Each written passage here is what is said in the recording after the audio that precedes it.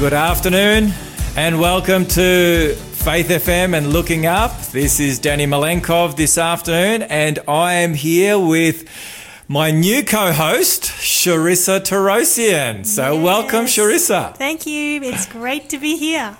Well, we finally managed to get Peter out of that seat and now Sharissa is here. So it's only going to get better from here, folk. And we miss him already. We do. Peter, we miss you. If you are listening, we wish you all the best as you pack those boxes.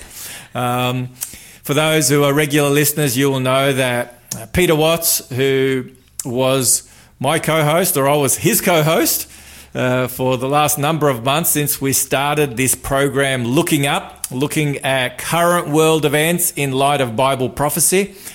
He has been asked to head down to Tasmania. Have you ever been to Tasmania? I have never been to Tasmania, but I'd love to go to Tasmania. Yeah, I've only been there once and it really is a beautiful part of the world. It's a beautiful part of Australia. And so that temptation was too strong, and so he headed to the Apple Isle. I think it's called the Apple Isle, isn't it? Yeah, it might be. Because it looks like an apple. So that's where he's going, and he'll be leaving early next week. So as we speak, he's probably packing boxes and who knows what else he's doing, and he'll be there with his dear wife, and they're just going to have a blast together in Tasmania. So we'll miss him, but as they say, the show must go on. Indeed.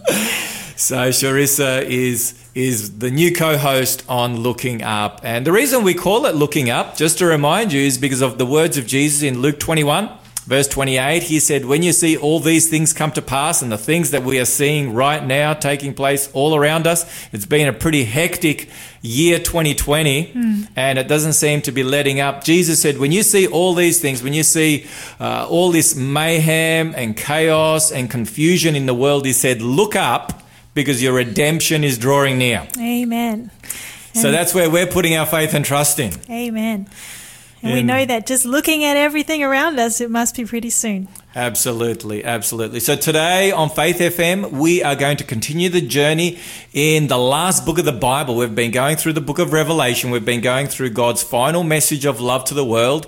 And so today we're going to continue that journey. So I hope and pray that you'll be able to stick around. If you're joining us for the first time, a big welcome. And if you're a regular listener, it's great to have you back. And we're just going to have a wonderful time in God's Word. So you may want to get a notepad. Certainly have your Bible with you if you are able to. And you will really enjoy this program. I'm going to give some details of how you can get in touch with us in a little bit. But now sit back and listen to Tim Newfield, Who Is Like You?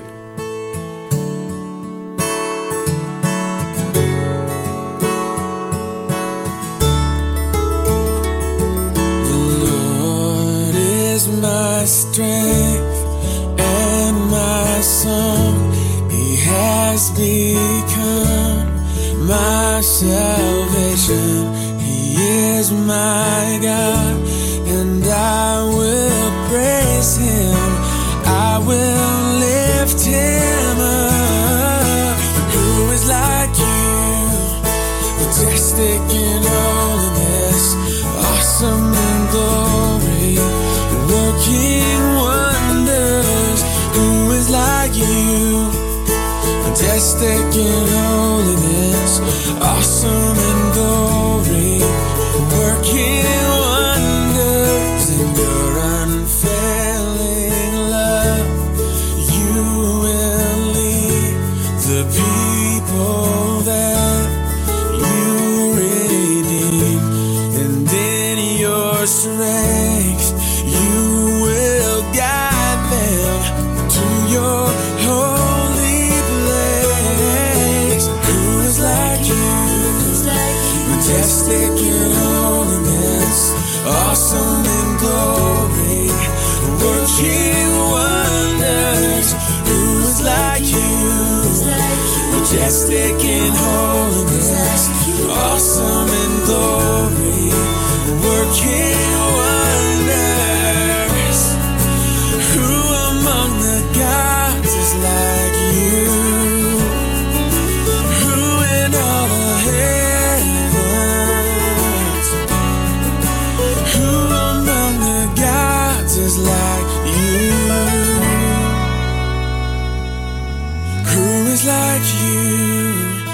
majestic in holiness, awesome in glory, working wonders. Who is like you? Majestic in holiness, awesome in glory, working wonders. Who is like you? Majestic in holiness, awesome in glory, working wonders. Who is like you? Majestic in holiness, awesome in glory, working wonders. Who is like you? Who is like you?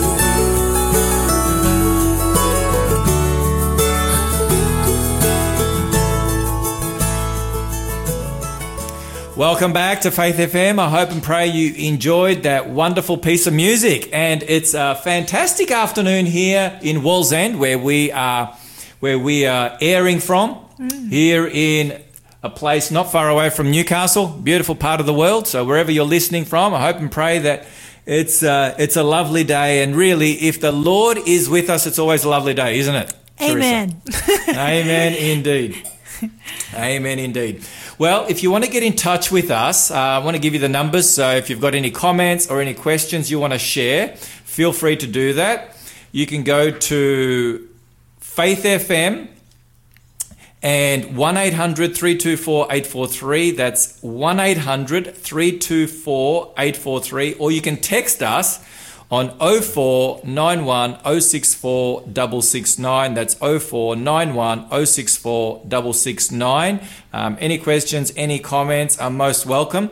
And if you've missed out on any of the programs since we started, you can go to our podcast, Looking Up. You can go to the Faith FM website, I should say, faithfm.com.au. Go to the podcast section there and take a look at Looking Up. And we're going to update that photo very soon. We're going to have Sharissa there instead of Peter, and the photo is going to look a whole heap better. And so feel free to take a listen to some of the previous presentations that we have done in order to catch up. So we're doing a bit of a series here. We've been on a journey through the book of Revelation in particular, and we're going to give a little bit of a rundown a little later on. But first of all, Sharissa, what we want to do is we want to talk about this brand new program on America and Bible prophecy that we've been promoting for the last couple of weeks, and it actually started last night. So do you want to tell us a little bit about that? Oh, yeah. Look, last night was epic. We had, that was the premiere opening of the series. It was talking about the birth of a superpower, and it was really just going over the incredible history of how the United States actually became a country and how it came into being. And it talked about the Pilgrim Fathers, it talked about the Puritans, it talked about people fleeing persecution in the old world and coming to find religious freedom in the new world. And yeah, I thought it was really wonderful. Did you get a chance to I absolutely did. Usually my evenings are taken up by Bible studies and visits and meetings and so forth. You know, that's sort of the life of a pastor in the evening, as you know. Yes. Because you are married to a pastor. I am indeed. And I understand that you really enjoyed the presentation last night. You just thought the presenter was just amazing. Is that right? I was so proud of him. No, he did a great job. And I know the Lord really helped him, because it was, as in his own words, he would tell you, it stretched him, because we're used to talking about things from the Bible. Like we can talk about the Bible, but talking about history, well, that required a little bit of extra research to get your sources. And it's so incredible how, you know, the Bible and history come together in such a good incredible way. Yeah. Now you said that you're proud of the efforts of the presenter. Do you have a reasonable knowledge of him? He's my husband. Oh, he's your husband. I'm sorry, I should have clarified that. Here's your husband. Oh, wow. Yeah. So, he started off last night, and as you pointed out, he talked about the birth of the United States of America from the old world to the new world. And it was fascinating. I really did love the presentation. Now, it's the first of how many presentations? Yeah, so this is a 9-part series unpacking what the Bible says about America and the end. And the good news is that if some of our listeners here right now missed last night's presentation, or they're not going to be near a computer or Facebook or anything like that, they can actually listen to it live on Faith FM. I didn't realize that till just now, but it streams live at 7:30 tonight. Well, let's give those details, Sharissa. Well, before we do the details, we've got Lyle, who is a presenter on Faith FM Breakfast. Yes. He's one of the presenters, and he'll be sharing tonight and tomorrow night, as well. Yours truly, yourself. You are one of the presenters as well. Yeah, I'll be there next week. Next week, okay. But I'll be on the Q&A. Yeah, well, talk to us about the Q&A. So after the 30-minute presentation each night, there's a Q&A. Yeah, so this is another wonderful opportunity for you, wherever you are, to connect and to bring your questions, whatever questions the presentations themselves generate for you about the subject matter, then you're invited to send those in via the YouTube chat stream or via the Facebook chat stream. And our presenters, including our producer, they actually take those questions and answer them live. And I understand that is also aired live on the radio too, I just discovered. Yeah. So. Well, let's give those details now. Well, let's start off with the radio. So, yeah, all you need to do is just tune into Faith FM at 7:30 tonight. That's so right. Tuesday night, Wednesday night, Thursday night. So it's this week, next week, same time, same days, and the following week. So 3 correct. weeks in a row. Tuesday, Wednesday, Thursday from 7:30. So 7:30 to 8 is the actual presentation, and then from 8 till 8:45, 8:45 or whenever, somewhere around there when the Q&A comes to an end. So you can jump on Faith FM and you can listen, and so that is available. Otherwise, you can go to the website. So do you want to give us the details regarding the website? www.theend.digital. That's it. You want to repeat that? www.theend.digital. Okay, so there you go, nice and easy. So tonight, once again, 7:30, and it'll be the second presentation. And if people did miss the first presentation last night, are they able to catch that? It's on the website. It's on that same website. It's on the same website. Okay, so you can go on there and you can catch up from last night. Yeah, it was a fantastic program. So Sharissa, you have an interest. We talked about this last week when we had you in, when we briefly introduced you. You have an interest in Bible prophecy. Now, do you want to? We didn't tap into this last week, but I think it'd be really valuable just for our listeners to be able to get to know you and who you are. Just share with us a little bit about your journey. Sort of where were you born, and you're obviously married to this wonderful guy called Justin. Just tell us a little bit of family and your journey and how you got to be where you are today. Sure. Well, I was born in Sydney.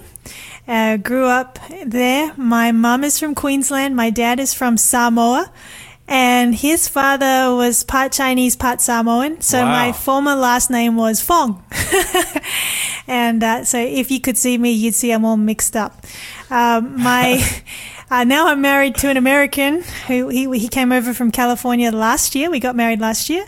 And his family go back. They're Ukrainian and Armenian and American. So it's all completely United Nations in our home. Wow. But yeah, I grew up in a Christian home, and my mum took me faithfully to church every Sabbath. My dad didn't always go to church, but by nature I'm a shy person. And I remember going to church as a little girl, sitting in the pew, seeing the preacher get up the front and the pastor would preach and people would say amen. And I thought to myself, wow, that's amazing. How do they have the courage to do that? So I'd go home and I'd shut myself in my bedroom and I'd stand in front of our full-length mirror. My sister and I shared a room. We had a full-length mirror there in our wardrobe, and I would preach to the mirror. And one day she came into the room without knocking and she said, "What are you doing?" And I said, "I'm preaching." And she said, "Can I play?" So my sister and I played church. Oh, wow. Yeah, she would do the welcome, take up the offering, do the special music, and then I would preach, made up something. Nobody would understand. Who would do what the I children's said. story? I think we left that part out. I mean, you guys were like adults, so I mean, you're not little kids. Yeah, we were probably 4 or 5 at the time. And we were playing church, and one day we had a man from our church come and make a visit to my dad, who wasn't going to church for many years, and he saw me preaching to the mirror because the door to the room was just a little bit open, and he thought to himself, one day I'm going to ask that girl to preach. Years later, I was 16 years old at my church one Sabbath, and he came and he said, my wife and I have been thinking, we think the young people of our church should run an evangelistic program. And I thought, oh, that sounds exciting, great. And he said, and we think you should be the speaker. Oh, wow. Yeah, at the time I'd never preached before in my life, so that was great faith he had to You're say that. 16. I was. And you've been asked to not like just preach one sermon, but like to do a whole week of prayer, like a whole week's worth of messages. Yeah. So that was what he said to me. He then had to convince the church that was a good idea. And I think God intervened. But yeah, that was how I began. Wow. And then another side of the story, I made a promise to God when I was entered into a public speaking competition in high school. And I said to God, if you let me win this competition, because I just was so nervous, I said, I promise I'll speak for you wherever you open the doors. The next day, long story short, I won. And I never won again after that. My teacher tried to enter me in many other competitions, hoping that I would, I guess, win because she saw potential, but God didn't have that plan. He had a different plan. And wow. Yeah, that's why I'm here. So you put out the fleece, yeah, like our friend Gideon. Yeah. And the one and only time that you actually won was the time that I made a promise. That you made a promise to God. Yeah. And here you are. Wow, that's quite a story. So your preaching career, your ministry career in a public sense began when you were 4 and 5. I guess. Well, it wasn't very public at that point, but yeah. In front of your sister and the mirror. Yeah. So mirror on the wall. Yeah. Who's the best preacher of them all? Teresa, yay! Except no one understood it. Wow. So you've got just one younger sister? Yes. And you know what the interesting thing about this is now I actually preach to real audiences, and she sings. She used to pretend to sing when we played church, and now she sings for real audiences. And she's a very good musician. She's put God's out... gifted her. I know I've got one of her CDs. How many has she put out? She's got 3 now. Wow. Yeah. Wow, 3 CDs. And just in case our listeners may be interested in some of her music, are we able to play some of that on Faith FM? Yeah, I believe All right, so. our producer here is nodding his head, so we'll look to do that. I don't know if he's able to maybe even find one for today. That'll be pretty neat. And what's your sister's name? Marlita Fong. Marlita Fong. So she hasn't found her matching pair, as they say, just yet? Not yet. Okay, fantastic. Well, that's great. Now tell us just a little bit about what you are currently doing, apart from being on Faith FM on a Wednesday afternoon. Yes. So, at the moment I serve in the North New South Wales Conference of the Seventh-day Adventist Church in their prayer ministries area, and also as part of their evangelism team, which is helping produce The End at the moment. And the prayer ministry is running prayer conference and coordinating the prayer requests to go to prayer leaders throughout our conference. The beauty of that is that when there's an urgent prayer request, I just send a text message off to all of our prayer leaders cross-conference, and suddenly there are people praying for the same request all over the place, which is exciting. I get some of those text messages forwarded onto me by our prayer ministries leader there at our church. And I guess it's probably worth mentioning that earlier this year, when the pandemic sort of got up and going, I don't know when it was, whether it was April or May or somewhere there, you and Lyle,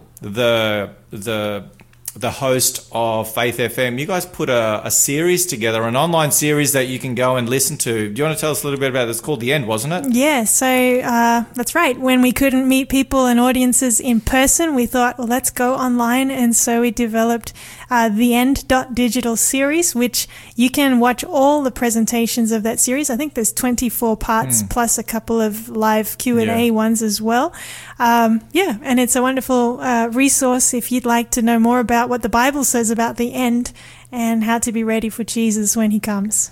So there you go, folks. Some fantastic resources, and I would encourage you to tune into that series, and especially if you want to have an overall understanding of what the Bible has to say about everything that's really important when it comes to salvation. There were 24 topics, 30-minute presentations, and I think you'll find that very, very helpful. So, yeah, theend.digital. I was there today, and they're all there listed. So you've got this new series on America following on, but all those resources are there. So feel free to pass it on to your friends, because really the truth is, in this day and age, there's a lot of confusion out there, and we're going to talk a little bit about this. There's a lot of confusion out there regarding what is going on, what all this means with the internet and YouTube. I mean, every man and his dog is able to post things up there, and so there's a lot of people that are confused and wondering what on earth is going on, where is it all leading to, what's the significance, and so forth. And it's good to have the Bible. It's good to have the Bible,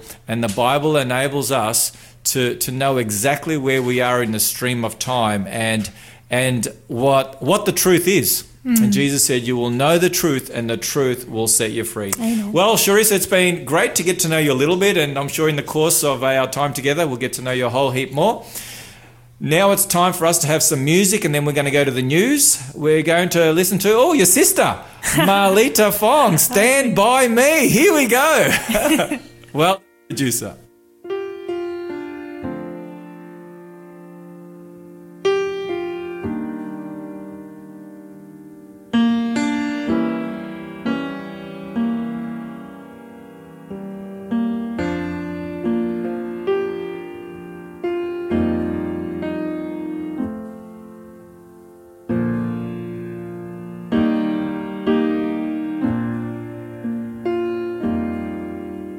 When the storms of life are raging, stand by me. When the storms of life are raging, stand by me.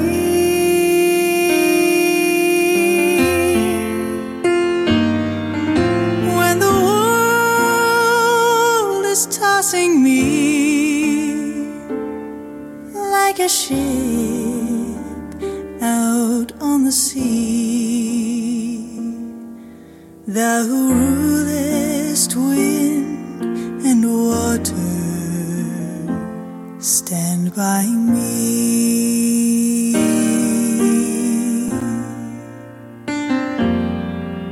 In the midst of faults and failures, stand by me.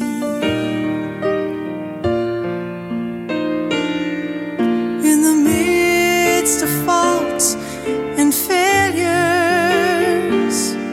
stand by me.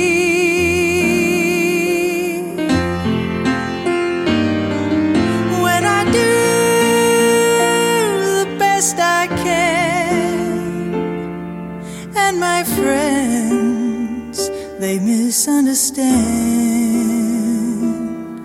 thou who knowest all about me, stand by me.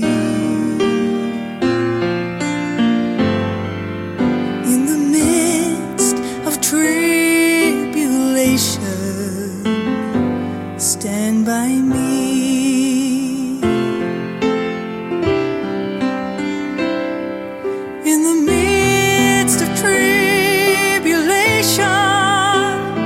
Stand by me.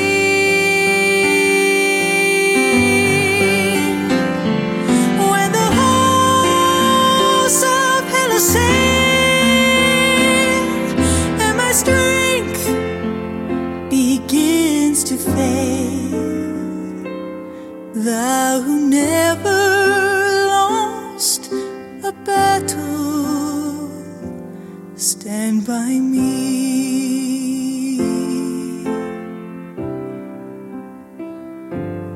Thou who rulest wind and water, stand by me. Welcome back to Faith FM and Looking Up. You're with Danny and Charissa. Good to have you and your company this afternoon. And we have had a wonderful time thus far, just getting to know Sharissa. She is the new co-host, in case you have just joined us. She's taking over from Peter. So Peter's heading down to Tasmania. And so we wish him all the best as him and Marie pack and head down there early next week. Now, Sharissa, before we went to the break, you were giving us a little bit of an insight as to your journey and how you came to be where you are today on the front lines of sharing the good news of the gospel. And can you think of doing anything that's more fulfilling than that? I don't think so. I think the best thing is to be serving the Lord in wherever He calls you to serve, and there's no greater fulfillment than doing that. And what a joy and what a blessing to have a partner in crime, your husband, who is also a minister of the gospel. So you guys are like going together on this journey. That must be very exciting. It is, and it's two are better than one. Absolutely.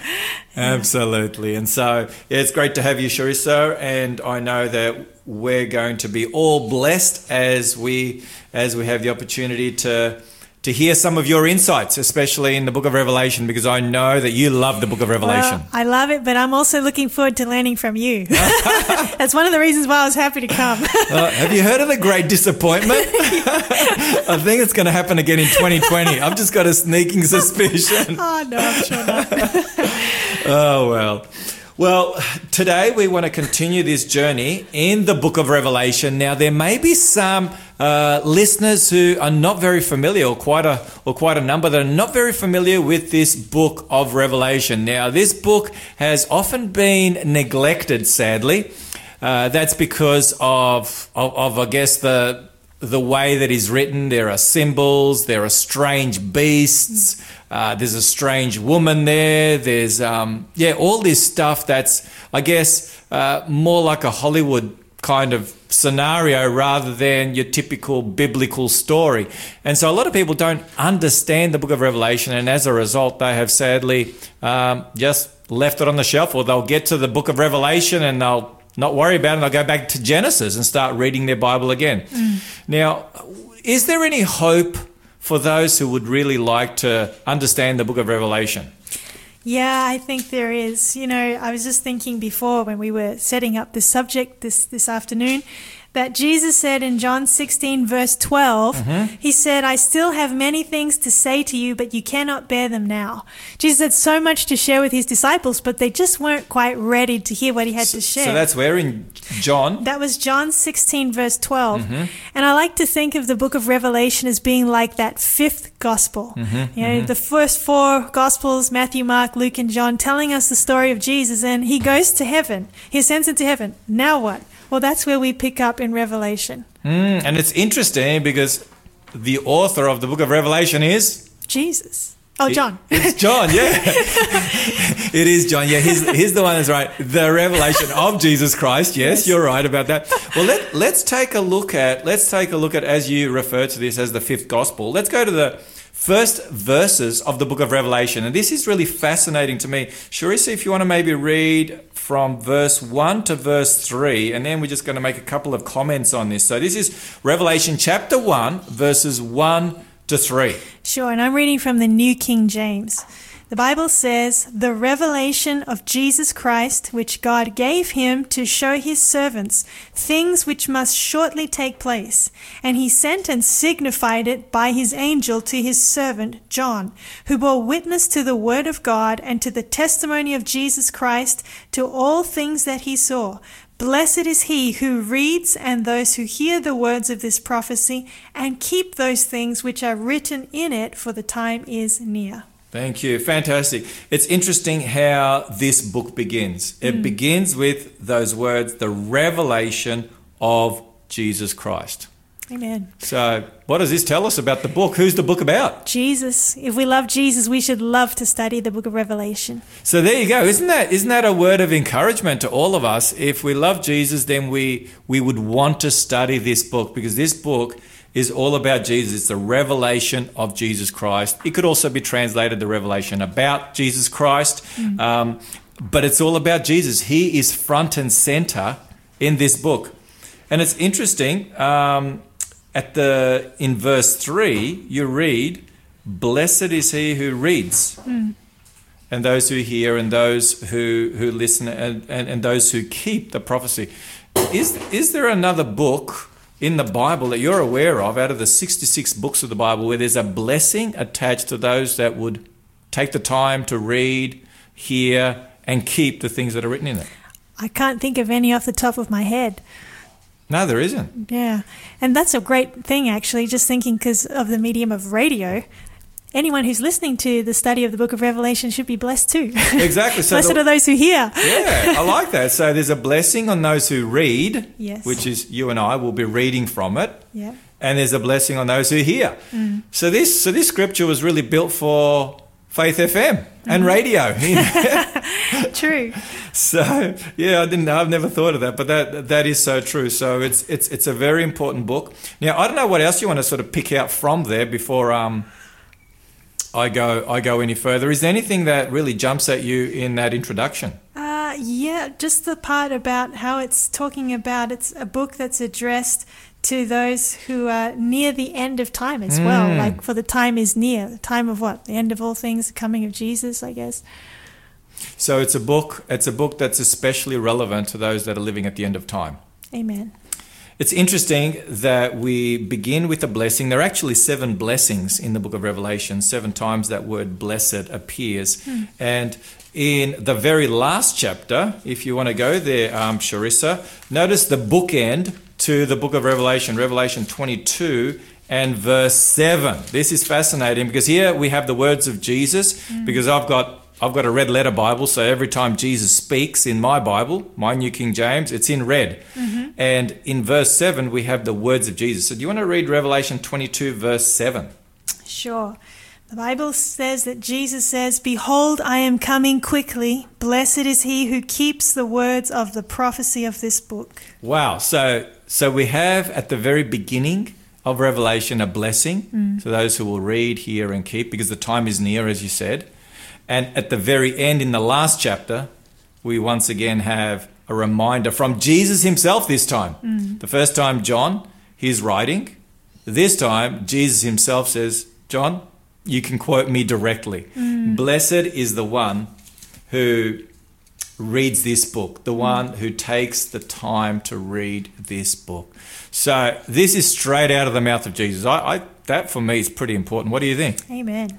Powerful. Absolutely powerful. So we want to continue to look into the book of Revelation. So if you've just joined us and you haven't been with us for the last number of months, I probably just want to give you a little bit of background as to this book, just to help set it up, give you the context. It's the last book of the Bible, and it was written. It's the final book that was written. That's what we believe. John wrote this book. As you read the book of Revelation, you discover that he was an exile on the island of Patmos. There, I've been to the island of Patmos. Oh, really? Yeah, it's in Greece. It's one of the Greek islands. Wow. Patmos. Yeah, it was quite an amazing experience, actually, Sharissa. I remember we got there in the afternoon or somewhere there. I can't exactly remember. This is back in 2010 when I went on a Middle East study tour and a sort of Reformation study tour, 2-in-1. And I remember, looking forward to the morning. We had some activities. Breakfast, I think, was first up, I don't know, probably about 7 o'clock or whatever. And it was summertime there in Greece. So the sun would get up pretty early. And I made a decision to set my alarm well before the sun got up, because I wanted to go down to the shoreline with my Bible and read through the book of Revelation while I'm on the island of Patmos. I can't think of a more biblical experience. I'm telling you. I thought, who knows if this will ever happen again. So Wow. so I took that, and I remember as the sun was coming up, and it was just a beautiful experience. And I'm here reading. I'm reading these words, I, John, a prisoner of the Lord. Where is it here? I, John, verse 9, chapter 1, verse 9, he says, I, John, both your brother and companion in the tribulation and kingdom and patience of Jesus Christ, was on the island that is called Patmos for the word of God and for the testimony of Jesus Christ. So he was there because of his faithfulness to the word of God and to the testimony of Jesus Christ. Amen. Very, very powerful. So anyway, that was a great experience back in 2010. And so the book of Revelation is, for me, I don't know about you, Charissa, I don't know what your favorite book of the Bible is, but for me it is the book of Revelation. It's my favorite book of the Bible. Amen. That's because it's all about Jesus. Yeah. I love its companion book too, the book of Daniel. Oh, absolutely. They go hand in hand, don't they? Yeah, it's powerful. Yeah, absolutely. And we've gone to the book of Daniel before, and we'll continue to go there as well. Now, just to give you a little bit of a heads up as to how the book of Revelation is structured. As I shared, John wrote the book toward the end of the first century while he was an exile there, a prisoner on the island of Patmos. In fact, that according to tradition, we are told that the emperor at the time, I think it was Domitian. Was it Domitian? I believe so. I think it was Domitian. He was the emperor, and he tried to execute John in a pot of boiling oil. But he couldn't, could he? Didn't boil. Well, he didn't cook. No, he didn't cook. He didn't cook, and That's amazing. He was exiled to the island of Patmos, and that's where he was when, according to what we just read earlier, God sent an angel, and that angel gave him the revelation of Jesus Christ that John then sent through to the 7 churches in Asia Minor. And you can read about that in chapter 2 and chapter 3 and in chapter 1. And this message was for them, but also it was to be a message for the next 2,000 years, all the way through until the coming of Jesus. So there's a lot to the book of Revelation. It was for the audience then, and it's been for the audience ever since, but especially at the end of time. And we know that because the book of Revelation has 22 chapters, and it's really in 2 halves.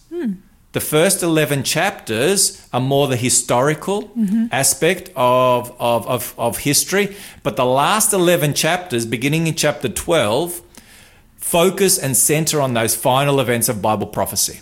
So 2 halves. And it's also interesting that it's put together as a chiasm. And we've talked about this in the past, and you may be thinking, what's a chiasm? What on earth's a chiasm? Well, the best way to sort of describe that is what do you call those dartboards? Archery board. Okay. Yeah, everyone, we're all familiar with an archery board, yes, where you got your circles and so forth. And so you have the first part of the book of Revelation. It connects with the last part, the second part with the second last part, third part with the third last part, and so on and so forth. And the very heart of the book of Revelation is where we are majoring, and that is Revelation 12 and 13 and 14 and chapter 10 and 11. That's sort of the centerpiece of the book of Revelation. The bullseye. Yep, exactly. The bullseye. So that's where we will continue to go. So with that in mind, we are soon going to plunge into a continuation of that bullseye study. We're going to be looking at the third angel's message, and we've noticed that in Revelation chapter 12, 13 and 14, we have really the history of the church in the last 2,000 years from when Jesus Christ initiated the church all the way through to the second coming of Jesus. These 3 chapters are really important, really critical. So what we're going to do after our music is we're going to unpack that, and we're going to move into that third angel's message, and we've got some really exciting stuff to share, haven't we, Charissa? I can't wait to get into it. And especially as it relates to the United States of America. Yes. So that's going to be really, really exciting. Now, Charissa, any final words from you? I'd just like to also share that I like to think of the book of Revelation as being like a love story because it's got all the elements of one. It's got a prince who's Jesus, and he has a bride, the woman, his church, but there's also a villain, a dragon who's trying to attack the woman and totally trying to destroy her. But It has That's fantastic. Yeah, it has a happily ever after. Oh, wow. I love that. I love that. If you missed that, we're going to introduce the next segment with that. In the meantime, sit back. Manuel Escorzo, The Heart of Worship. Thank you.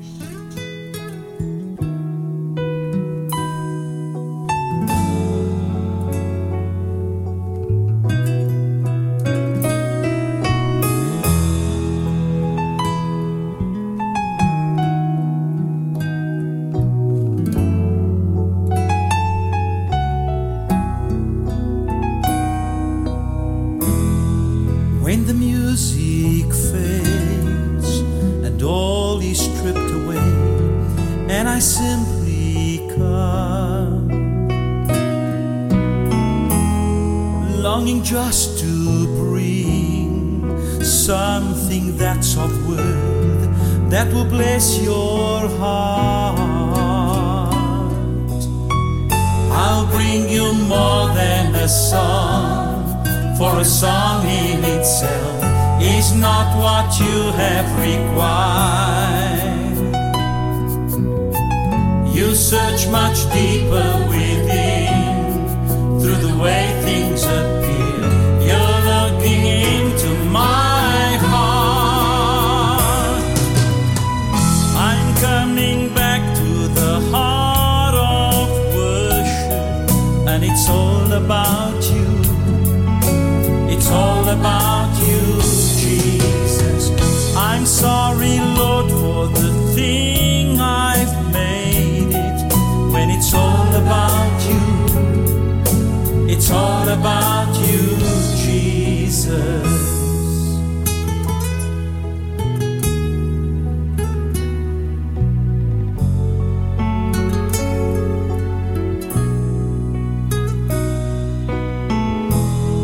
King of endless worth, no one could express how much you deserve. Though I'm weak and poor, all I have is yours, every single breath. I'll bring you more than a song, for a song in itself is not what you have required. You search much deeper within, through the way things appear. You're looking into my heart.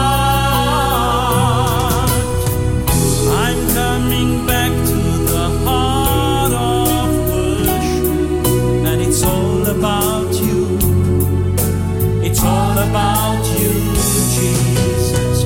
I'm sorry, Lord, for the thing I've made.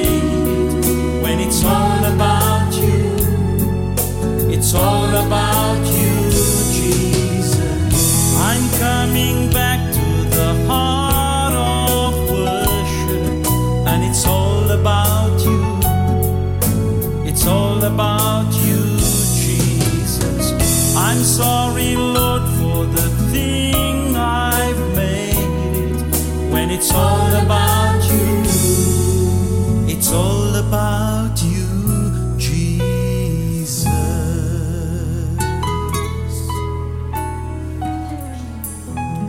Welcome back to Looking Up here on Faith FM with Danny and Sharissa, and I hope and pray that you enjoyed that song from Emmanuel. It's all about worship.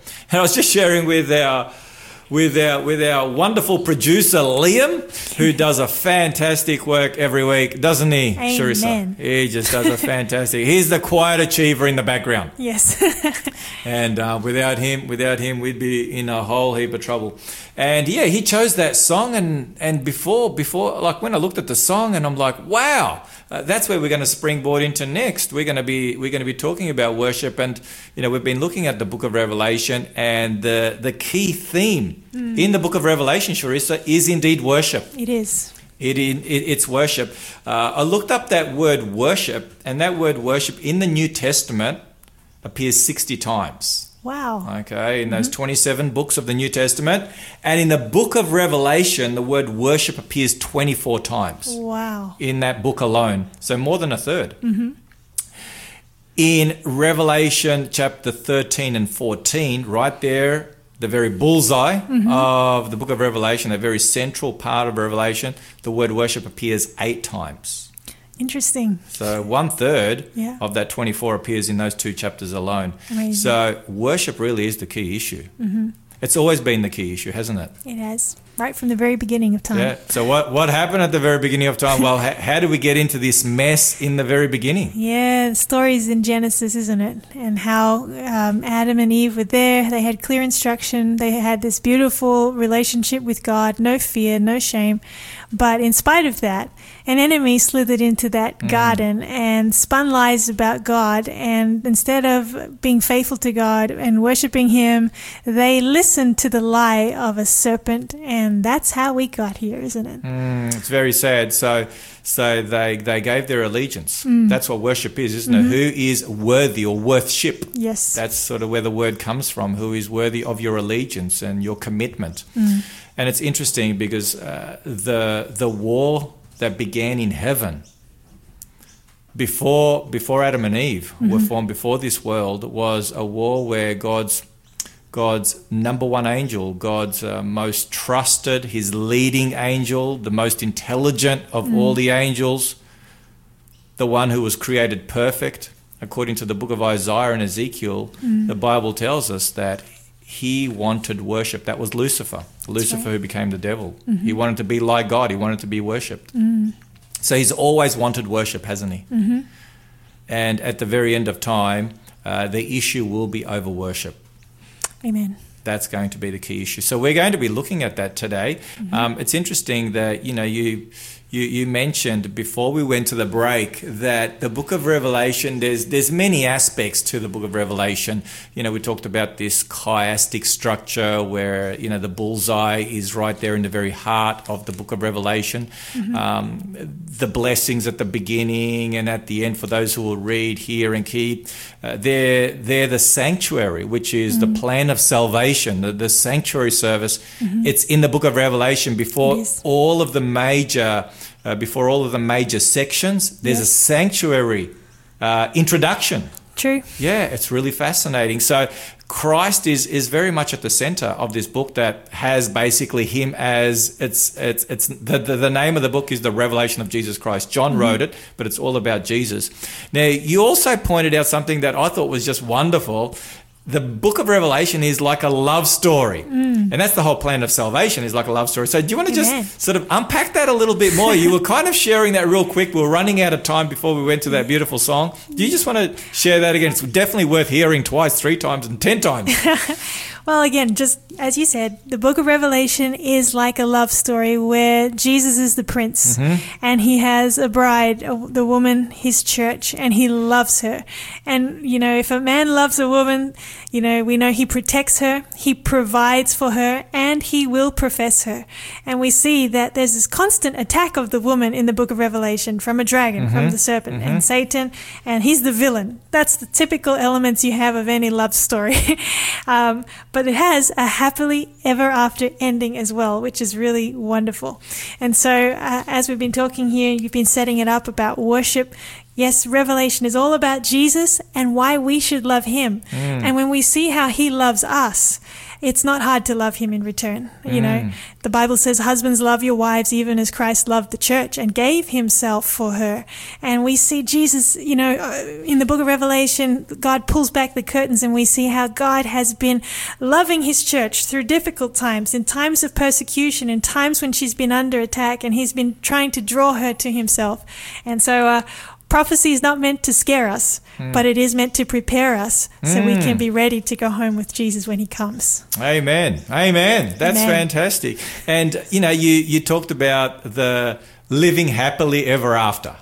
That's the conclusion to a love story, isn't it? We just love that part. I mean, if there's no living happily ever after, we kind of feel ripped off. Yeah. And the book of Revelation is no different, except for it's not a fairy tale. It's the real deal.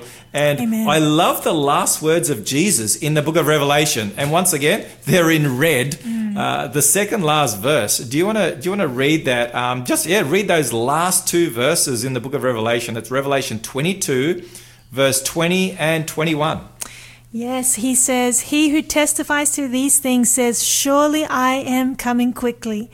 Amen. Even so, come, Lord Jesus. The grace of our Lord Jesus Christ be with you all. Amen." There you go. Even John's on the amening. But notice the words of Jesus. Surely I am coming quickly. Yes. It's fascinating. And not once, but actually in that chapter, 3 times, Yes. Jesus says, "I'm coming quickly."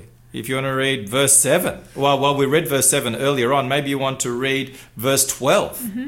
"And behold, I am coming quickly, and my reward is with me to give to everyone according to his work." There you go. So 3 times you have Jesus saying, "I am coming, I am coming, I am coming." Is 3 significant, Sharissa? Look, if God says something once, it's important. If he says something twice, it's really important. If he says something 3 times, he really means it. Absolutely. This is God in the sense that we have God the Father, God the Son, God the Holy Spirit. We have what we understand to be, a triune God. One God, but in 3 persons. And so 3 times we have the second coming of Jesus mentioned, and it's also shared at the very beginning of the book of Revelation, where it says every eye will see him in Revelation chapter 1 verse 7. So the climax of human history is the 2 bookends of the book of Revelation as well. We have the blessing, but we also have the second coming. And that's the blessed hope. That is the wonderful blessed hope that we have. And we can praise God for that, because I don't know about you, Sharissa, but I don't see too much real hope out there in the world at the moment. Yeah, nothing real good on the news, and even if it is good, it doesn't last very long. So it just makes us long to look up and look to that better world that Christ has promised and will come when he comes. Yeah, it's interesting that the second coming of Jesus features more so than I believe or I understand any other subject in the Bible. I think you're right, yeah.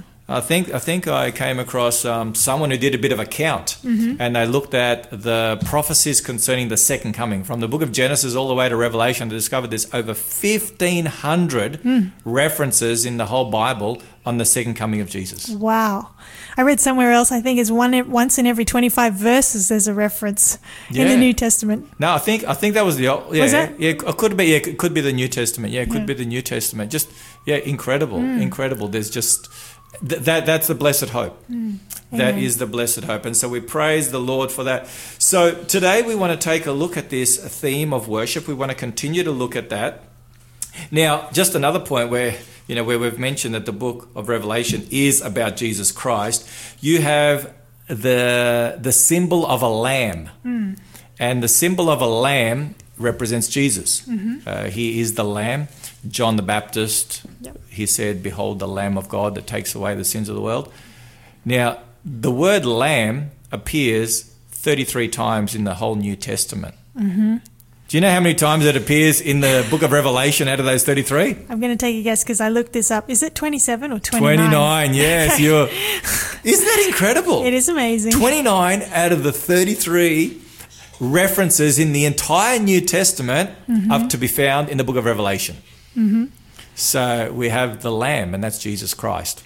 It's very clear. It's very clear. And so that's what we're going to be looking at today a little as we go along. So now we are going to go to where we left off last week. We are looking at the 3 angels' messages. Now, just to give you a little bit of context, and I think this is really important, just for those especially who are not very familiar with the book of Revelation, as I pointed out earlier, there are 3 central chapters in the book of Revelation, and these 3 are literally the bullseye in the book of Revelation, the 3 most important chapters, I would say, especially when it comes to understanding Bible prophecy and end-time events and the whole issue of worship, and they are chapter 12, chapter 13, and chapter 14. So I'm just going to give a very quick overview. So this is going to be the airplane view before we plunge into the third angel's message in Revelation chapter 14. So Revelation chapter 12, in summary, we have the Christian church from the days of Jesus Christ all the way through to the second coming. We have the Christian church from verse 1 all the way through to verse 17.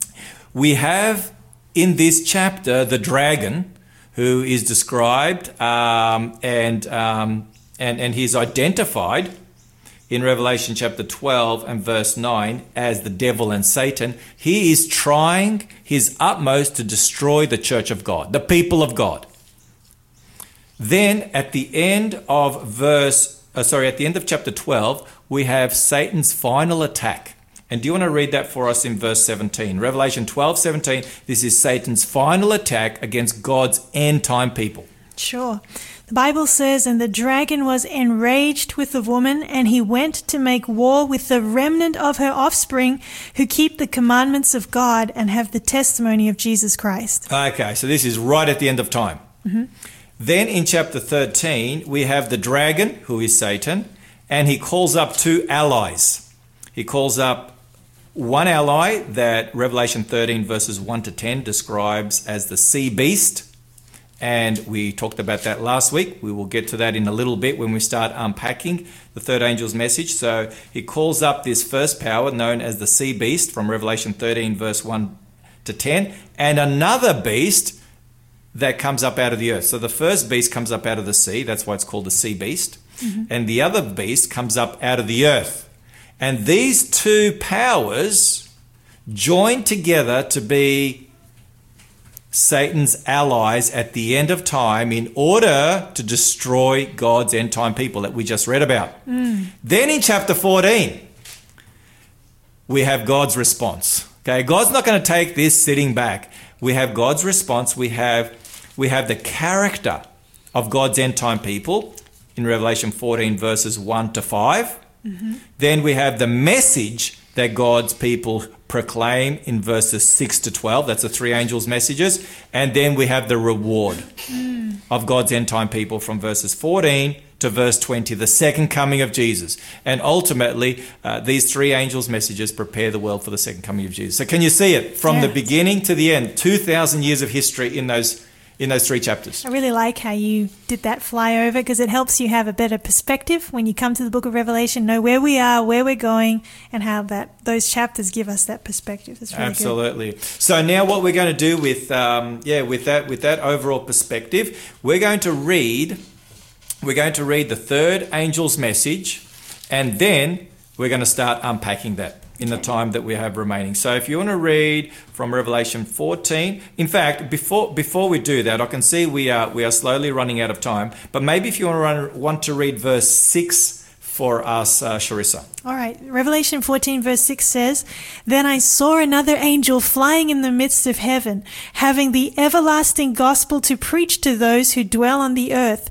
to every nation, tribe, tongue, and people." Okay, now what do these words remind you of? Who talked about a gospel that needs to go to the whole world? Yeah, yes. The Great Commission.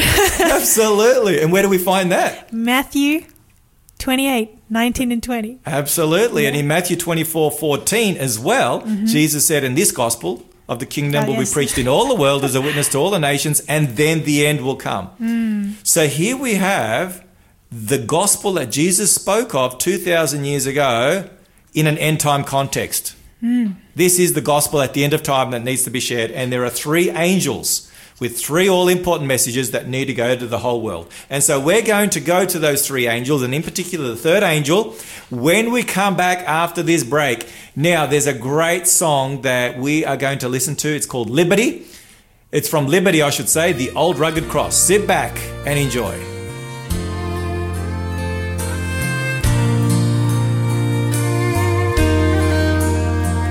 On a hill far away stood an old rugged cross, the emblem of suffering and shame. But I love that old cross, where the dearest and blessed for a world of lost sinners was slain. So I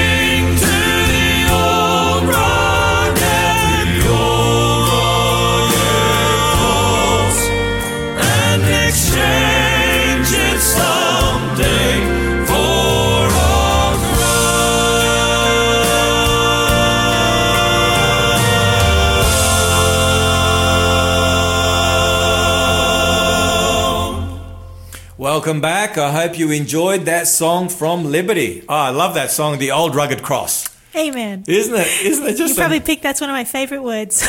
I love that. Well, that's the last word in the Bible. Amen. That's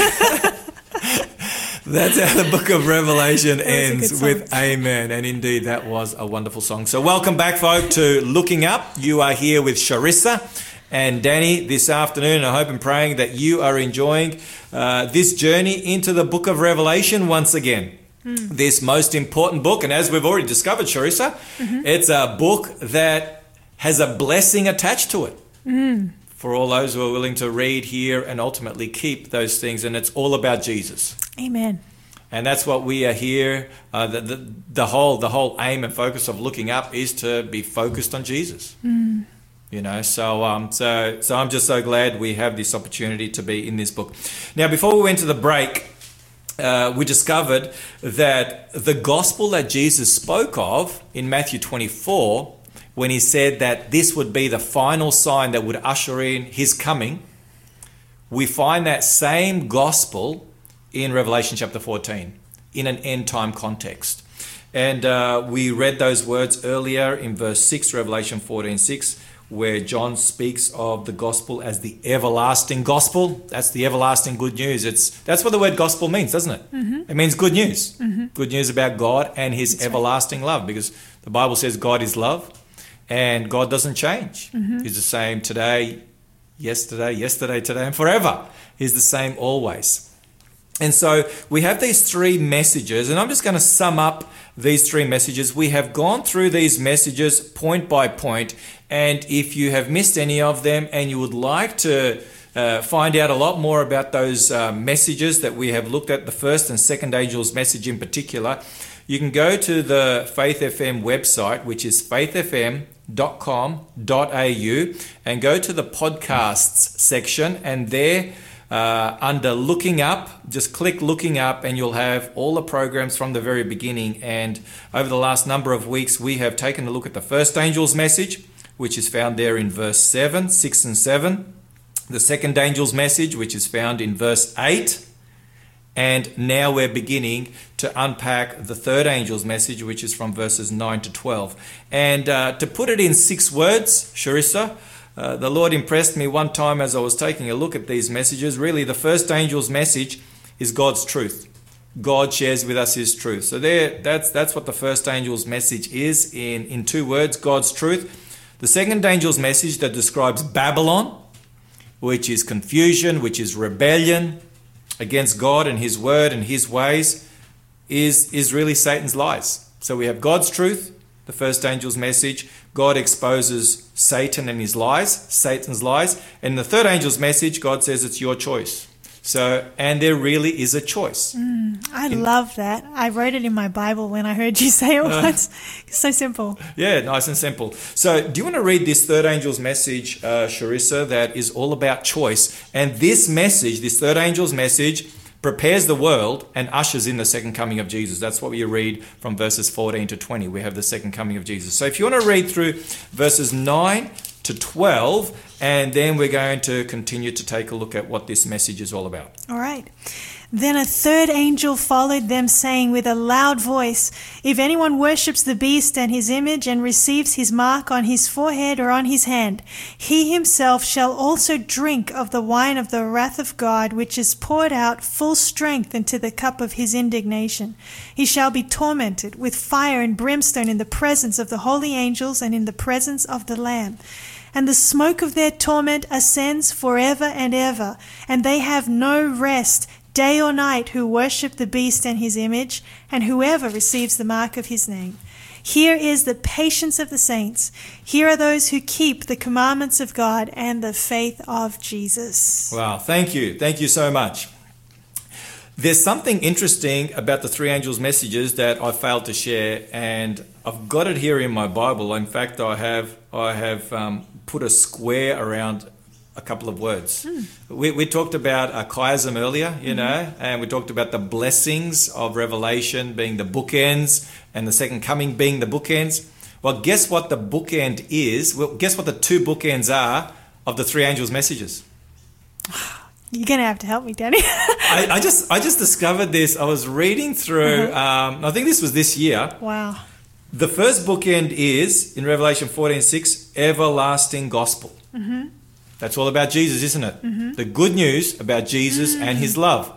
What's the last word in the three angels' messages? Jesus.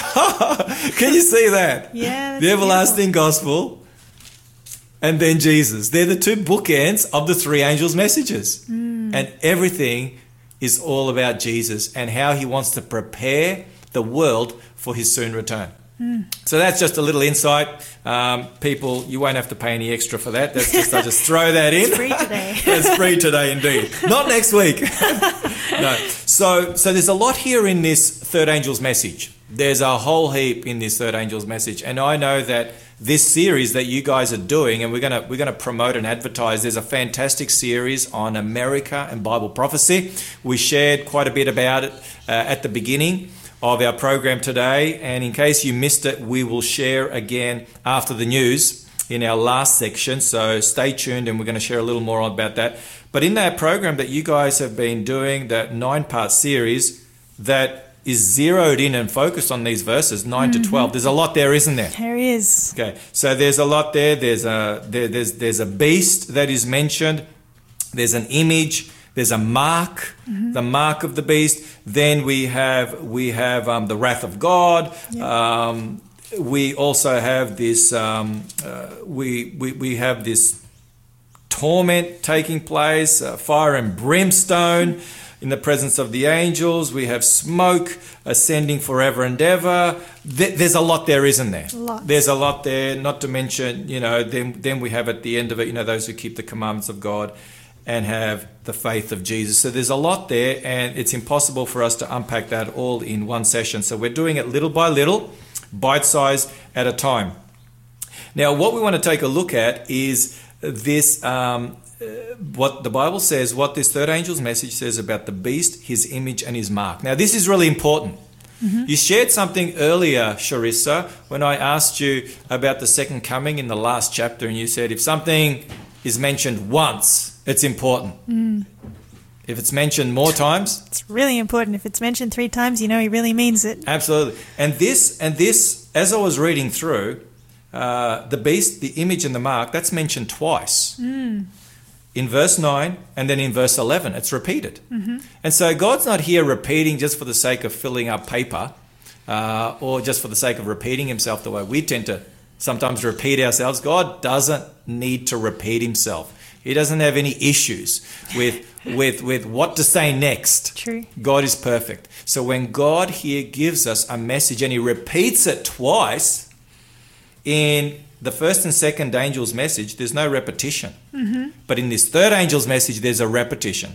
That's a good point. I had not thought of it like that before. Yeah, absolutely. He says, and guess what? Worship is in both those verses. In verse 9, if anyone worships the beast. So God is saying, do not worship the beast or his image or receive his mark. And he repeats that twice. So, yeah, what did you want to say? I just wanted to also share that this is obviously really critical message because the next thing that happens in the chapter is the coming of Jesus. Absolutely. In verse 14. So this is a message that prepares people for the coming of Jesus. So Indeed. something about it's really, really critical. Indeed. And if we could just throw this out there, but we'll have a whole program on it. But sadly, those who receive the mark of the beast are those ones, they'll be lost, forever lost. And sadly, they receive the 7 last plagues. According to Revelation 16. They receive the 7 last plagues. So God is desperately trying to keep people away from being lost forever. What a God. Absolutely. Very loving. So last week, Sharissa, we looked at the beast and who this beast is. Now, we don't have a description here of the beast, do we, in the 3 angels' messages? We don't. So we're going to go somewhere else. Where do we need to go? I think we should go to another chapter in your bullseye section. Where would that be? Revelation chapter 13. Revelation chapter 13. Okay, so we go back a chapter where John, for the first time, mentions this beast. And do you want to just read chapter 13 and verse 1 here where this beast is identified? All right. It says, "Then I stood on the sand of the sea, And I saw a beast rising up out of the sea, having 7 heads and 10 horns, and on his horns 10 crowns, and on his heads a blasphemous name. Wow. There's a lot there, isn't there? There is. Now, we have identified, or not so much that we have, but this power down through history has been identified by the reformers as what power? The Roman Church of the Dark Ages. That's right, the Roman Church, the Roman papacy of the Dark Ages. And we have a number of individuals who have identified this power as such. We mentioned them last week, individuals like Luther, Calvin, Huss, Wycliffe, Jerome, the Waldenses, Wesley, and the list could go on and on. Even Spurgeon, I know, more modern, I know, but Spurgeon, Charles Spurgeon, the great Baptist preacher, he said the same. Absolutely. So this teaching is not anything new to us, is it? No.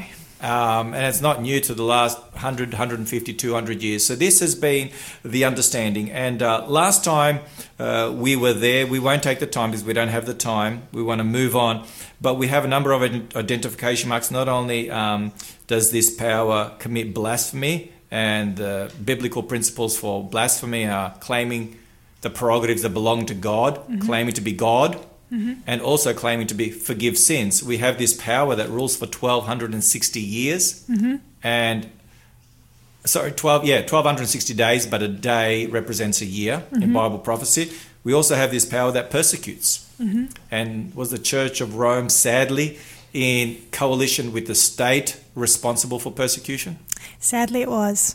And you know what? A lot of these things that we're describing here, or the chapter that the Bible describes, they're also very reminiscent of characteristics of the little horn of Daniel 7. So they do the same thing. Exactly. So the little horn of Daniel 7 is the same power here in Revelation 13, verses 1 to 10. And so that is what we're looking at. And I think it's important to point out, Sharissa, you and I talked about it earlier, and we've shared it on many occasions. But here God is not looking, he's not singling out and he's not pointing the finger at individuals, is he? No. He's identifying a system. Yes, a system that's been hijacked by Satan to serve his own purposes. Like you said, he wants to be worshipped, and he'll do anything to take worship away from God. So this is a really important point that Sharissa's just raised. He's willing to do everything and anything in order to receive worship. And the Bible describes Satan as the great deceiver. And someone who deceives, they do a good job if they're a good deceiver, because you don't realize it. You don't realize it. Yeah. You don't realize it. So if it's blatant and obvious, it's not deception. Yeah, and that's why we got to study God's truth, because only by knowing what's true can you pick a counterfeit. Absolutely. Absolutely. So there's a lot of beautiful people out there in the Roman Church, millions and millions, and only God knows how many, who are faithful, who love the Lord with all their hearts. We're not talking about people here. We're talking about a system.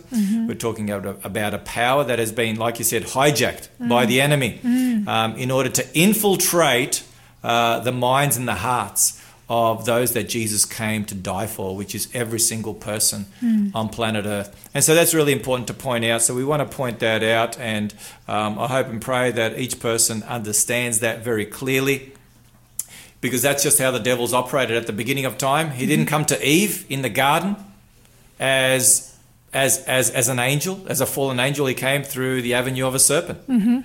And so he deceived Eve through the serpent. And at the end of time, he deceives the world through what the world believes is something good and positive. And so that's what we're going to take a look at. So that's where we were last week. We discovered that this sea beast is the Roman Church state. All the identification marks are there, that it would rule for 1,260 years. Now, Sharissa, the Bible goes on in Revelation 14, and it says, do not worship the image of the beast. Now, where on earth are we going to find the image of the beast? It's actually in the same chapter. We just got to keep reading. So now we need to get to that other beast, don't we? Yeah, we do. That beast that comes up from the earth. Yeah. All right, well, folk, we are about to plunge into this second power that we haven't had an opportunity to identify yet. We're going to be doing that after the break. So we're going to have some music. Then we're going to have the news, and after that, we're going to come back to continue this journey this afternoon. So sit back and enjoy this beautiful item, Be Still for the Presence of the Lord.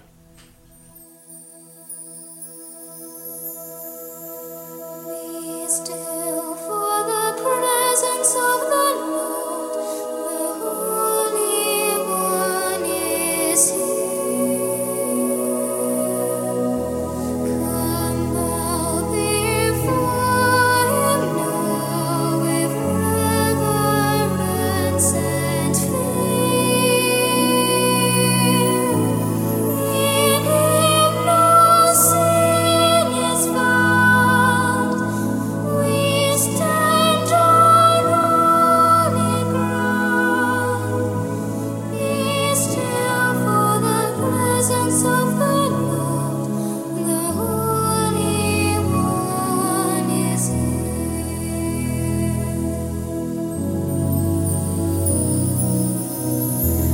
Be still for the glory of the Lord is shining all around. He burns with holy fire, with splendor His crown. Awesome is the sight, the radiant King of light. Be still for the glory of the Lord is shining all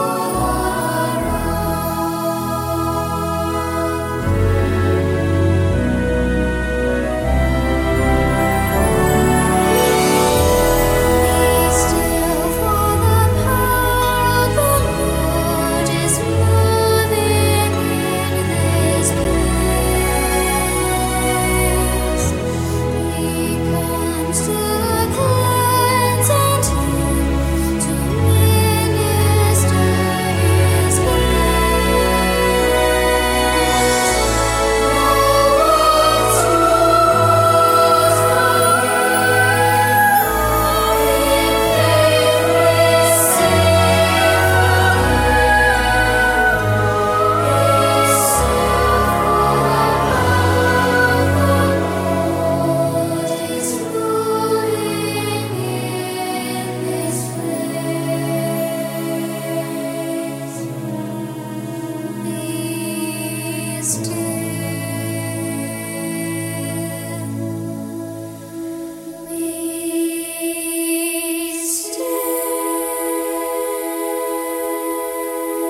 Welcome back to Faith FM and Looking Up. You're with Danny and Sharissa, and we are in the final leg of our program this afternoon. We have been journeying through Revelation. We gave a summary, a bit of a backstory to the book and so forth. Hopefully you found that very helpful.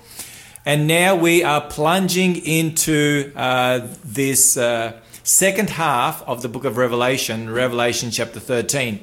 Now, Sharissa, before we plunge into this section that is very much on the United States of Bible prophecy, which we're going to look at and examine today and next week and possibly the week after, because there's so much material there.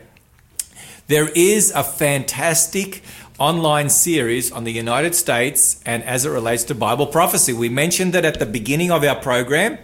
However, as we're coming to land, we need to share once again. So do you want to share with our listeners what's going on and when they can view it and so forth and so on? That's right. So tonight, this series continues. It's called America and the End. It's a 9-part series about what the Bible says about the end of time and how America relates to it. You will be surprised. And so I really want to encourage you to tell your friends and be sure to tune in and listen. You can listen to that live tonight at 7:30, and each presentation will be followed by a live question and answer session. So if you have questions, you can get on the YouTube stream or on Facebook and send them in, and the presenters will try and give you good Bible answers for them. Fantastic. And this is like a 9-part series, so it steps from one point to the next. It kind of builds, doesn't it? That's right. We had the foundation We last set the night. table. We set the table. The feast is still coming. Yes, so we set the table, and I guess tonight will probably be the first course. Yep, entree. Entree, and there's like eight more to follow after That's last right. night, so there's 9 parts in the series.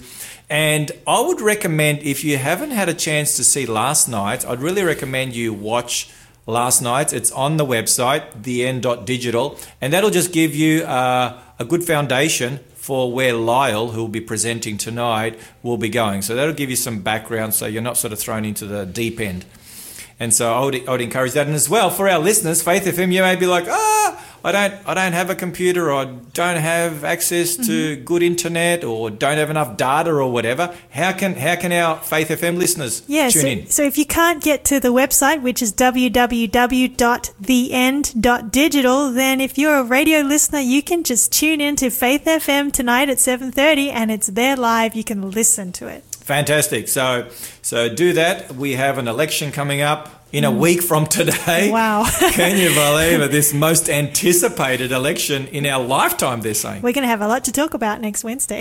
We certainly are. We certainly are. So that's what this program is all about. We are looking at current events in the light of Bible prophecy, because God has given us information ahead of time so that we can know, and as Charissa said earlier, not to be scared, not to scare us, but to prepare us, for that glorious coming of Jesus, which is the blessed hope that will bring about the climax of human history. Now, Charissa, we want to plunge into finding out more about this image and this mark of the beast that we read of in Revelation 14 in the third angel's message. We weren't given any indication as to what it may be there in Revelation 14, but we do have that information here in Revelation 13. So Revelation 14 assumes that you've already read Revelation 13 and you know what is being shared in Revelation 14 when God warns against receiving the image, receiving the mark of the beast and worshipping the beast. So God assumes that you already know. And we have the answers in Revelation 13. So I think what we'll do, we won't go through and read that whole passage from verse 11 to verse 17. I think that what we will do is we will just read verse 11 and 12 to begin with, and then we're going to start unpacking it. Sounds good. So the Bible says, Revelation 13, verse 11 and 12, "Then I saw another beast coming up out of the earth, and he had 2 horns like a lamb and spoke like a dragon. And he exercises all the authority of the first beast in his presence, and causes the earth and those who dwell in it to worship the first beast whose deadly wound was healed." Wow. This is quite a power. Quite a power. It has incredible power that is able to cause or force, that's another word for force, isn't it? Force the entire earth and those who dwell in it to worship the first beast whose deadly wound was healed. Now, what was that first beast? We talked about it earlier. Revelation 13, verses 1 to 11. Was it? Verse 1 to 10, yeah. 1 to 10, the Roman church, medieval church. That's right. Now, it's interesting. It says that this power will cause or force, and that word there, cause, appears again and again in that passage. It appears, I've highlighted here, it appears 3 times. Once again, 3 being very significant. And we're going to get to some of those others. But it causes the whole world to worship this beast who received a deadly wound and it was healed. It was healed. Now, we have this same description of this beast, this first beast, the Roman papacy, that received a deadly wound after that 1260-year period, which was in 1798. It ruled from 538 to 1798. We have the same description in Revelation 13, verse 3. Do you want to read Revelation 13, verse 3? It says, "And I saw one of his heads as if it had been mortally wounded, and his deadly wound was healed, and all the world marveled and followed the beast." Wow. So here we're told that this power, the Roman papacy, would receive a deadly wound, which is what took place in 1798. And the Pope was captured. Yeah, do you want to tell us a little bit about what happened there? Napoleon's general Berthier came and took the Pope captive in Florence, I believe it was it? Well, he was at the Vatican. Okay. He was at the Vatican, and he took him away from there. I can't remember where He fled. he went into exile and died a couple of years later. It's interesting in relation to that. Verse 10 says, "He who leads into captivity shall go into captivity." He was taken captive. He was. Yeah. He was. He who kills with the sword must be killed with the sword. Yeah, that's in Revelation 13, verse 10. So here we have in Revelation 13, verse 3, this power that received this mortal wound, the Roman Church state or the Roman papacy, will receive power at the end of time. So the whole world, not just Europe, where the Roman papacy ruled and reigned for more than a millennia, but the whole world will marvel and follow the beast. Yeah, so we're really looking for a power with a worldwide influence. Absolutely. A nation with a worldwide influence. Absolutely. So this power in Revelation 13, verses 11 and onwards, this beast that comes up out of the earth, gives the power. So the world will follow the dictates of the Church of Rome. Okay, and remember, the issue is worship. That word there, worship, as we shared earlier, appears 8 times in Revelation 13 and 14. 7 in relation to worshipping the beast, and that number 7 is the number of perfection, and only once in relation to worshipping God. And that's in Revelation 14, verse 7, where it speaks of, worship him who made heaven and earth, the sea and the springs of water. So it's like God is trying to say at the end of time, there's going to be 7 calls, 7 appeals to worship the beast, which is the counterfeit to Jesus Christ. And there's going to be one solitary voice, worship God. It almost reminds me of, that voice crying in the wilderness, John the Baptist. That lone voice. Yeah, that lone voice crying in the wilderness. And you think of Elijah. Yeah. What did Elijah think? He was one against all the false prophets of Baal. Exactly. Yeah, there were all these false prophets of Baal there on Mount Carmel, and he was it. He was the only one. And I mean, he had a bit of a pity party later on, didn't he? He sort of said to God, "Hey, I'm the only one left." Yeah. And God said, "No, there's 7,000 that haven't bowed the knee to Baal." But at the end of time, it's going to be just like it was in Elijah's day. There was a showdown on Mount Carmel, and there's going to be a showdown at the end of time. And it's in relation to worship, the true God or the false God. And so ultimately the two sides are Jesus Christ and the dragon. This is the war. It's between Jesus Christ and the dragon. So this power, who is this power? How do we know that this is the United States of America? Well, we're going to be looking at that next week. We're going to be really pulling it apart. But I just want to share with you several individuals that have named this power as the United States of America. Sure. One of the first ones was John Wesley. John Wesley, back in 1754, he was a keen student of Bible prophecy, and this is what he wrote in 1754. So remember, the deadly wound was received by the Church of Rome in 1798. So this is less than 50 years before Napoleon takes the Pope captive. John Wesley wrote in his commentary on Revelation chapter 13, "He is not yet come," speaking of this power, this earth beast. "He is not yet come, but he cannot be afar off, for he is to appear at the end of the 42 months of the first beast." That's what you were saying earlier in Revelation 13:10. Where, he who goes into captivity Disappears, yeah. And there's another power that rises up. Exactly, at that time. So that was John Wesley. Then in the United States, we have three Christian Bible scholars, one by the name of Dr. Thomas Goodwin, another one Isaac Backus, and another one Judge John Bacon. 1680, 1786, and 1799. Interesting. Wow. The year after 1798. And they all identified this power as they didn't identify it as the United States of America. They didn't name it as the United States of America. They simply named it as a Protestant power. They saw in the description Protestantism. That's because the lamb. It's a lamb-like power, and the lamb is Jesus. He's a Yes. symbol of Jesus. So they looked at that, and so they came to that conclusion. It's connected to Protestantism.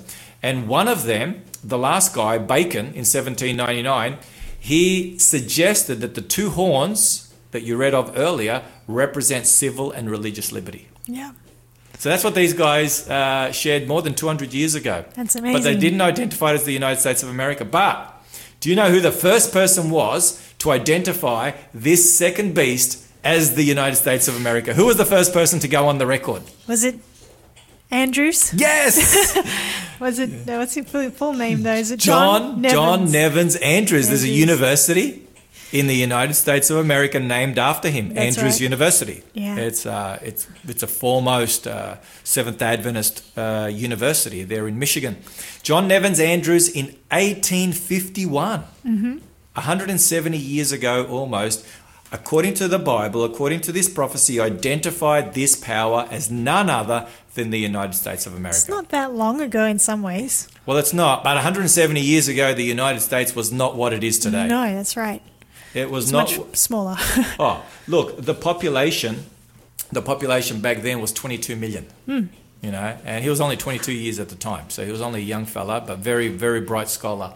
And so, yeah, he was the one. And then you have another individual by the name of Ellen White in 1884, who also identified this power as the United States of America. So that's all we have for you today. We're going to come back in just a little bit, but next week we are going to start unpacking these identification marks. So sit back now and enjoy this beautiful song, Daywind Singers.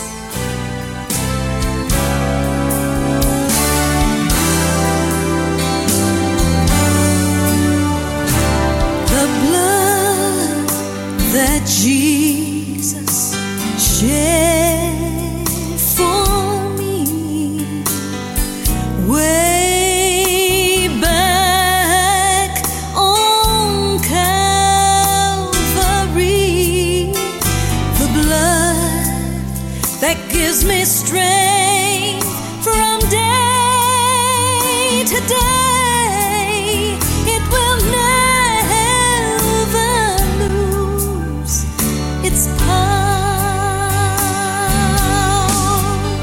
'cause it reaches to the highest mountain, and it flows to the lowest valley. It's the blood that gives me strength from day to day. It will never lose its power.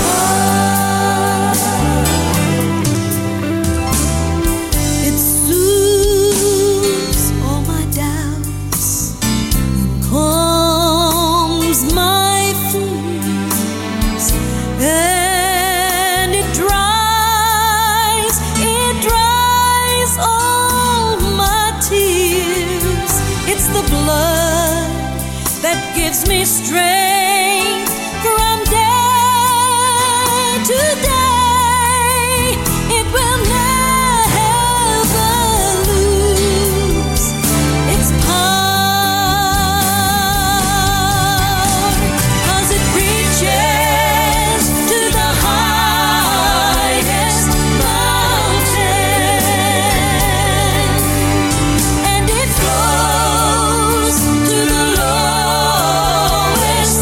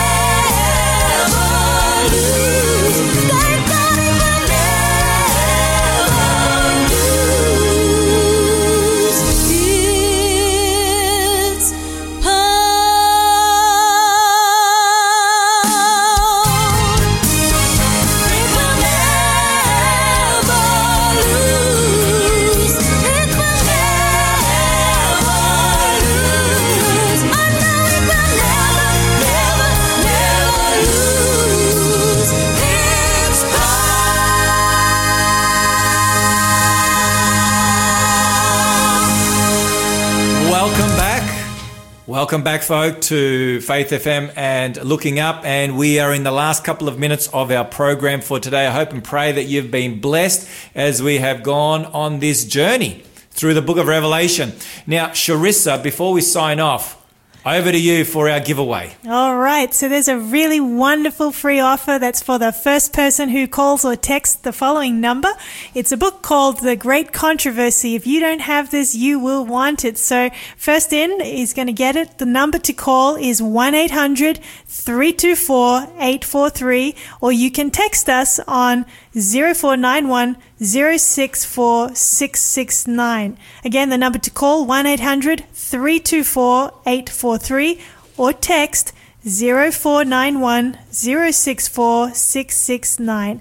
And also a quick reminder that tonight we have the America and the End series continuing into part 2 at 7:30. Wherever you are, that's the only thing to do at 7:30 tonight. Amen. Stop what Amen. you're doing, tune in. It'll be live on Faith FM, or you can watch it on our YouTube page or Facebook, www.theend.digital.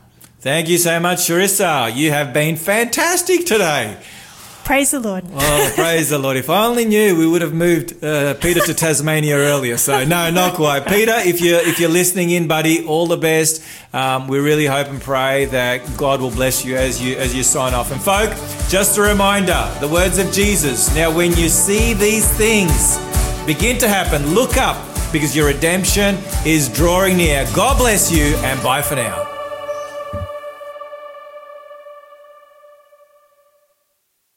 Keep looking up, don't give up, don't give up when there's pain deep in your heart.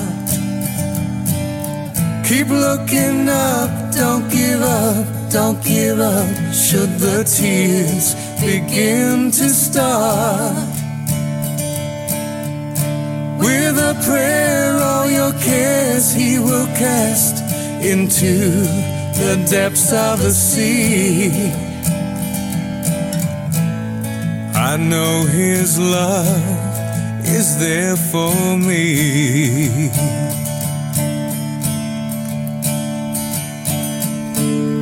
We make our plans, and still it's God who directs our ways. He knows each step I make. He knows each breath I take.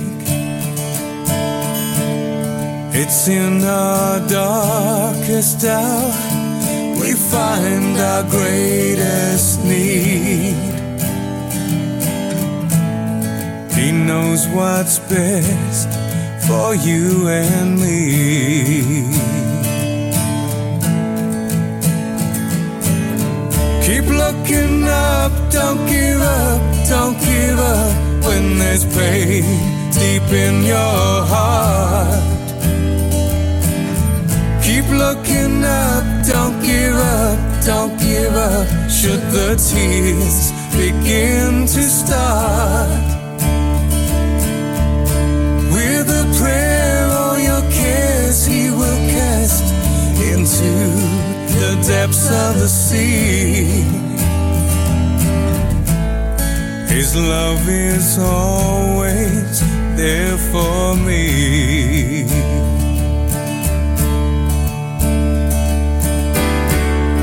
In every trial we face, precious lessons we can learn.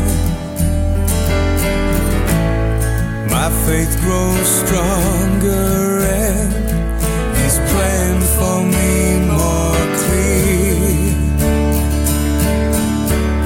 His hand cuts diamonds from all we see as simple stones.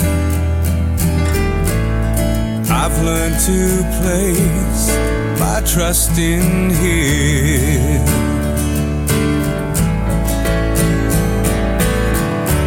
Looking up, don't give up, don't give up when there's pain deep in your heart. Keep looking up, don't give up, don't give up should the tears begin to start.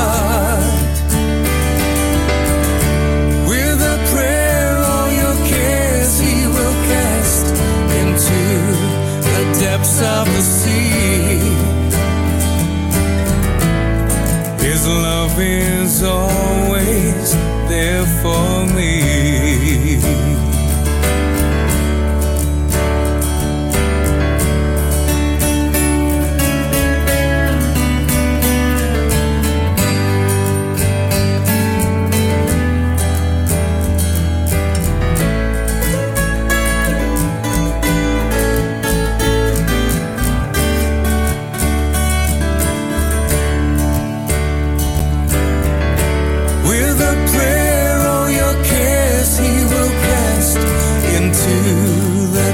Of the sea,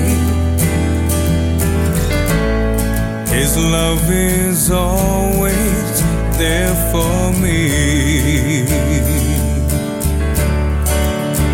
Ooh, His love is always